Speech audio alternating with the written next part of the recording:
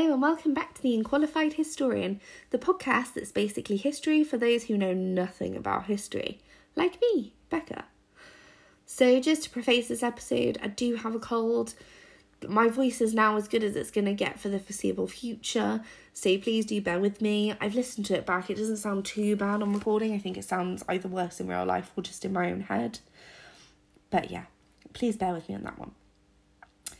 So, today we're going to be going back to the Lost City of Atlantis. Is it real? Where did it come from? Where did it go? Where did it come from? Joe. If you've listened to my previous podcast, you'll know that through some server issues, I lost an entire podcast and my research as well. So this is actually my second shot at Atlantis. I'm really hopeful that I've made it even better this time, but I'm missing stuff from the first one and I can't work out what it is. So I'm really annoyed, but we move. So, everything I knew about Atlantis was from the Disney film. I rewatched it in the name of research, of course, and it actually looks like it's based on my favourite theory, which I will delve into later. I also like to imagine that the sunken Atlantis is like the Little Mermaid, when they're all just swimming about. Hang a minute, wait a minute, is that Atlantis? They live in Atlantis. Is it called Atlantis in The Little Mermaid? King Triton. But where's Poseidon? I don't understand. Anyway, that's what I think Atlantis is like now. It's full of mer people. Anywho, let's go on to the real facts. Okay? The real facts. The first person in history to mention Atlantis is Plato. Now, for those of you who don't know, Plato was a Greek philosopher born in about 428 BC, and he lived until he was 80. That is amazing innings for back then. Like, the Greeks know what they're doing, don't they, when it comes to health and long lives. Anyway, Plato was born in Athens, and he was from an aristocratic family.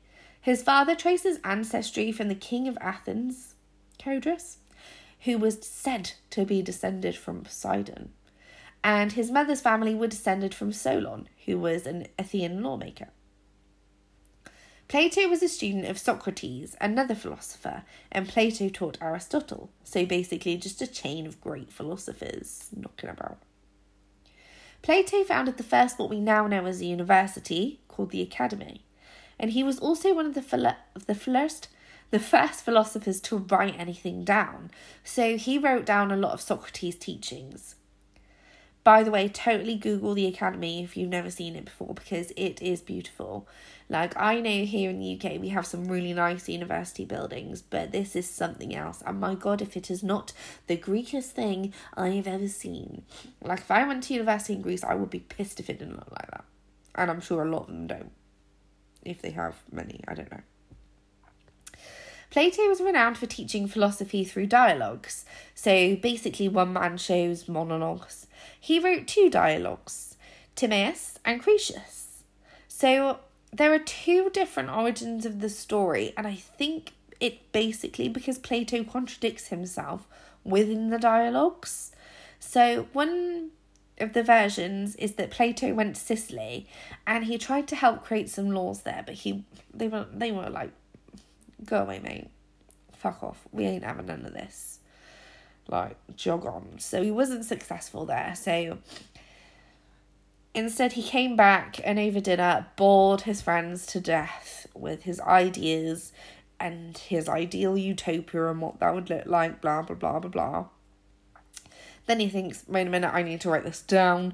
So he writes these dialogues and names them after Timaeus and Critias, which is the least he can do for, I'm sure, boring. I don't know. Maybe he was super articulate and he's fascinating to listen to, probably.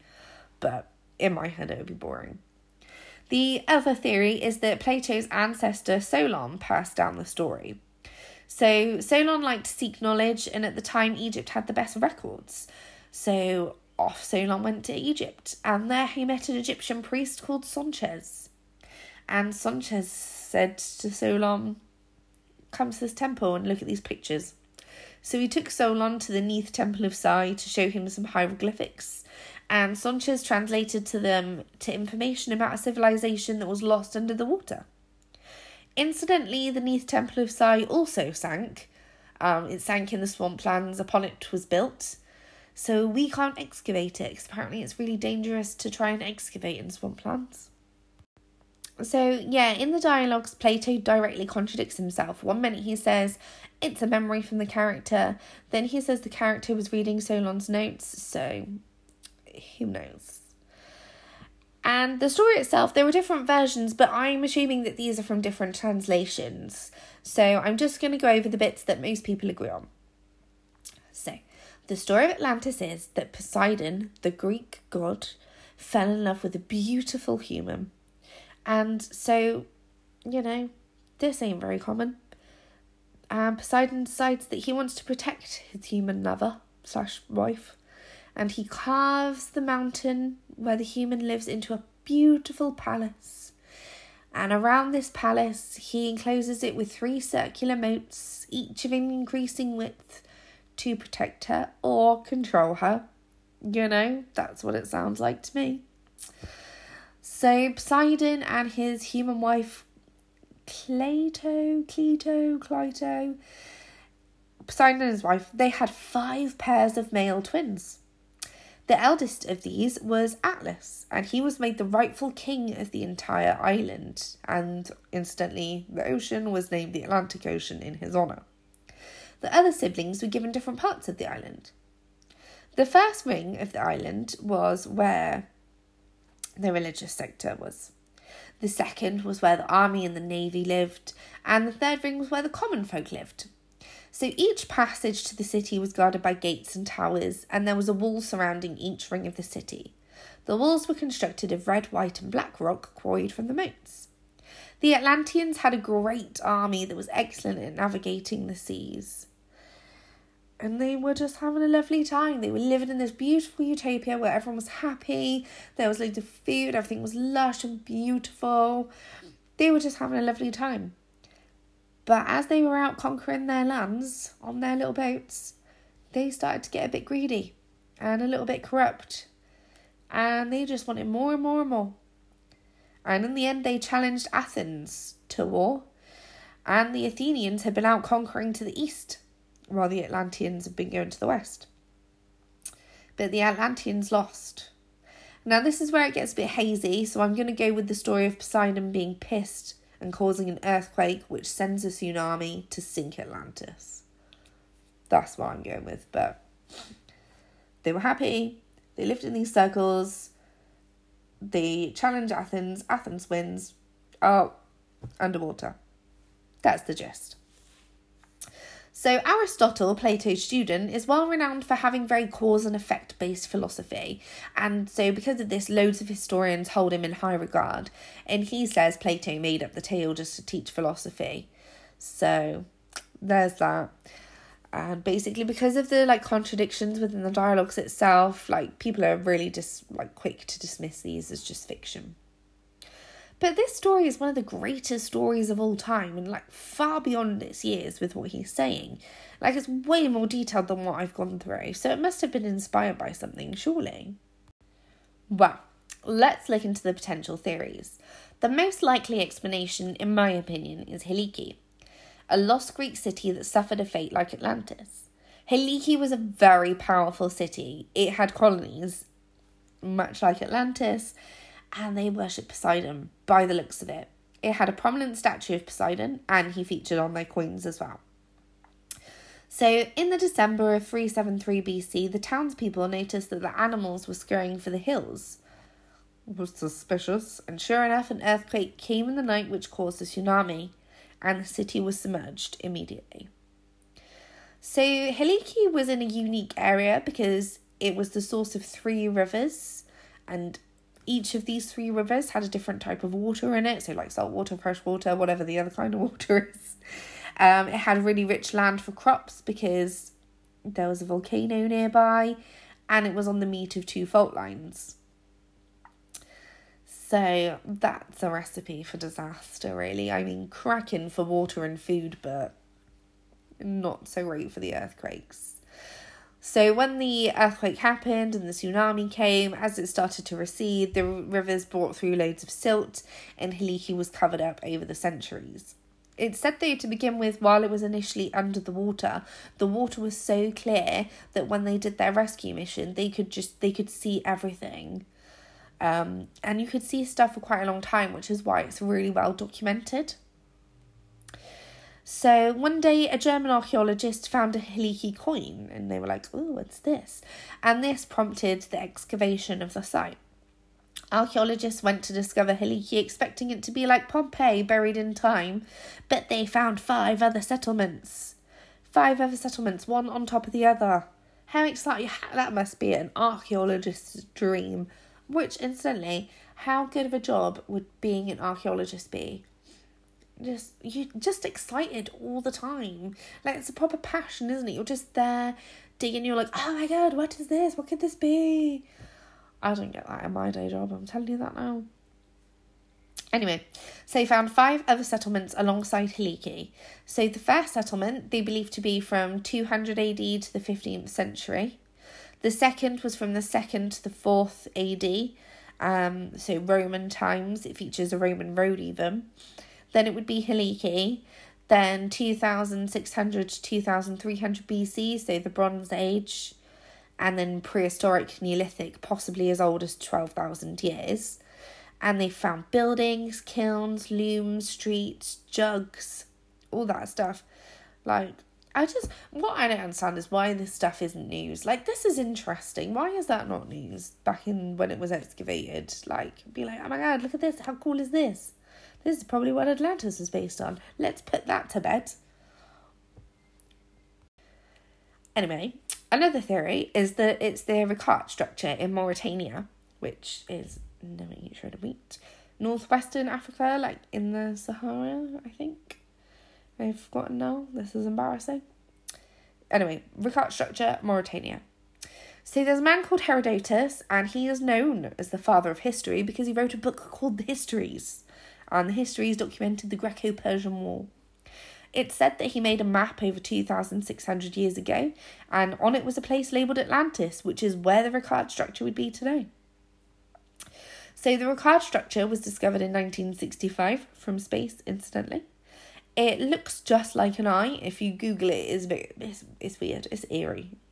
It's about 30 miles with a 20-mile wide ring feature around it. And if you look on YouTube, people have done calculations that make the physical size and geography of Atlantis fit each other. They've also done like flood maps to show at the time where the level of the land would have been and how it would have flooded if it did flood, and how the water receding from Atlantis, how it was described by Plato, has made the exact same shape as the Ricard structure. Like, honestly, it is fascinating. You will go down a rabbit hole. Like, blows my mind how people work this stuff out. I don't want to get into it because, plagiarism.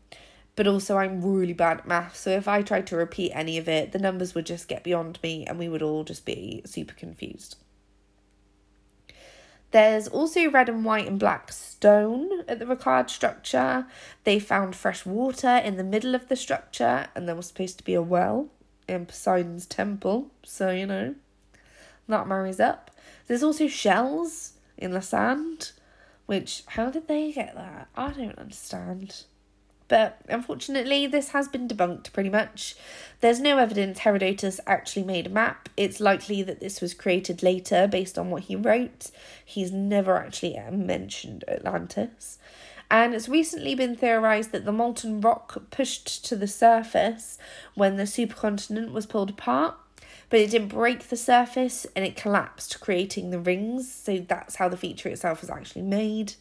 And there's no evidence of there being like a king atlas documented or anything. So it's a shame, but we move on to the next theory. Now, this is my favourite theory because it involves aliens. And I love an alien theory. So, the theory goes, the galactic powers that be settled on Earth, and using their vibrations and their crystals, they created Atlantis. The land already existed. It was at the mouth of the Atlantic Ocean, but they made the city. The soil was rich because it was volcanic, and so Atlantis was lush and abundant with crops and wildlife. They used energy from sunlight and crystals to power the city, and there was no waste because they could just disintegrate it. And they enjoyed celebrations of themselves and Earth. They had higher consciousness, telepathic powers, magic healing powers, and they were there having a great time, living in their blissful, beautiful utopia. So if you Google Atlantis mummies, there are these photos, that the Smithsonian Museum have taken of the mummified bodies from Atlantis. They're said to be 11 feet tall, but you can't find the mummies anywhere, obviously. And that's because apparently the Smithsonian are part of the Illuminati, so that's why they're hidden now, because the Illuminati are something to do with aliens, and, you know, sweep that under the carpet. The Atlanteans were either destroyed because one of the priests had fallen prey to sinister extraterrestrials that were basically the devil on his shoulder, being like, your island's so much better than everyone else, you should rule over everyone, and then it started a war. Or the other theory is that they started to turn against Mother Nature by cloning nuclear weapons, creating a hybrid, which apparently is how we got the Yeti and the mermaids, and then Mother Nature was like, no, and extincted them. That's not a word. Smited them. Smote them. Smort them. What's that from? Shrek. Anyway, I love that theory so much. And the theory that leads on from this is that this is why we have the Bermuda Triangle, because it's caused by the power from the crystals of Atlantis under the sea. Oh, I love that. There's also a theory that Atlantis is actually in Antarctica. So Antarctica used to be more northern, and when it shifted down the Earth, it buried a city under the ice. Which, are you even allowed to go to Antarctica? Because maybe that's why. Can you go to... Okay, so you can go to Antarctica. Just a limited amount of people are allowed to visit due to conservation reasons, or so they say. Anyway, another more sensible theory is the Minoan civilization. So very similar to Hiliki, like a city that was buried. So archaeologists found a palace in Crete, and when it was excavated, they found pictures of bulls everywhere, which, you know, in Greek mythology, bull, minotaur, and the minotaur is Poseidon's son, apparently. So they connected that to being Atlantis and Poseidon's home. And the theory here is actually a volcanic eruption caused earthquakes and tsunamis, burying the city forever. So those are just a handful of the thousands of theories about Atlantis. Personally, I like the aliens one because I just love a conspiracy theory that doesn't hurt anyone. Like, do you know what I mean? Like, me going to someone and saying, I think Atlantis was from aliens. That doesn't harm anyone. That's not ruining anyone's reputation. That's not scaremongering or anything. It's just, that's a nice little theory. And I like it. And I'm choosing to go with that one. And now it's under the sea with mer people swimming around. That's my theory. There's like, who's to say as well, we're the first civilization to use technology. There definitely could have been more before us that were wiped out. So, you know, the most logical reason is obviously Hiliki, but that's boring, so I'm going to go over that one. So if you don't think I'm completely crazy, then please do tune into next week's episode, where we will be much more grounded and we'll be delving into the brief history. It's not brief because his history was brief. I've briefed it because there's so much history about this man, Napoleon Bonaparte. There's just a little teaser for you about how excellent my French pronunciation is going to be throughout that episode. So congratulations. I bet you can't wait to listen to that now. And if you are listening, which I know some of you are, please do leave me a review. And so if there's anything that you particularly like or you particularly hate about my podcast, I can take it and just throw it in the bin. Thanks for listening. Bye.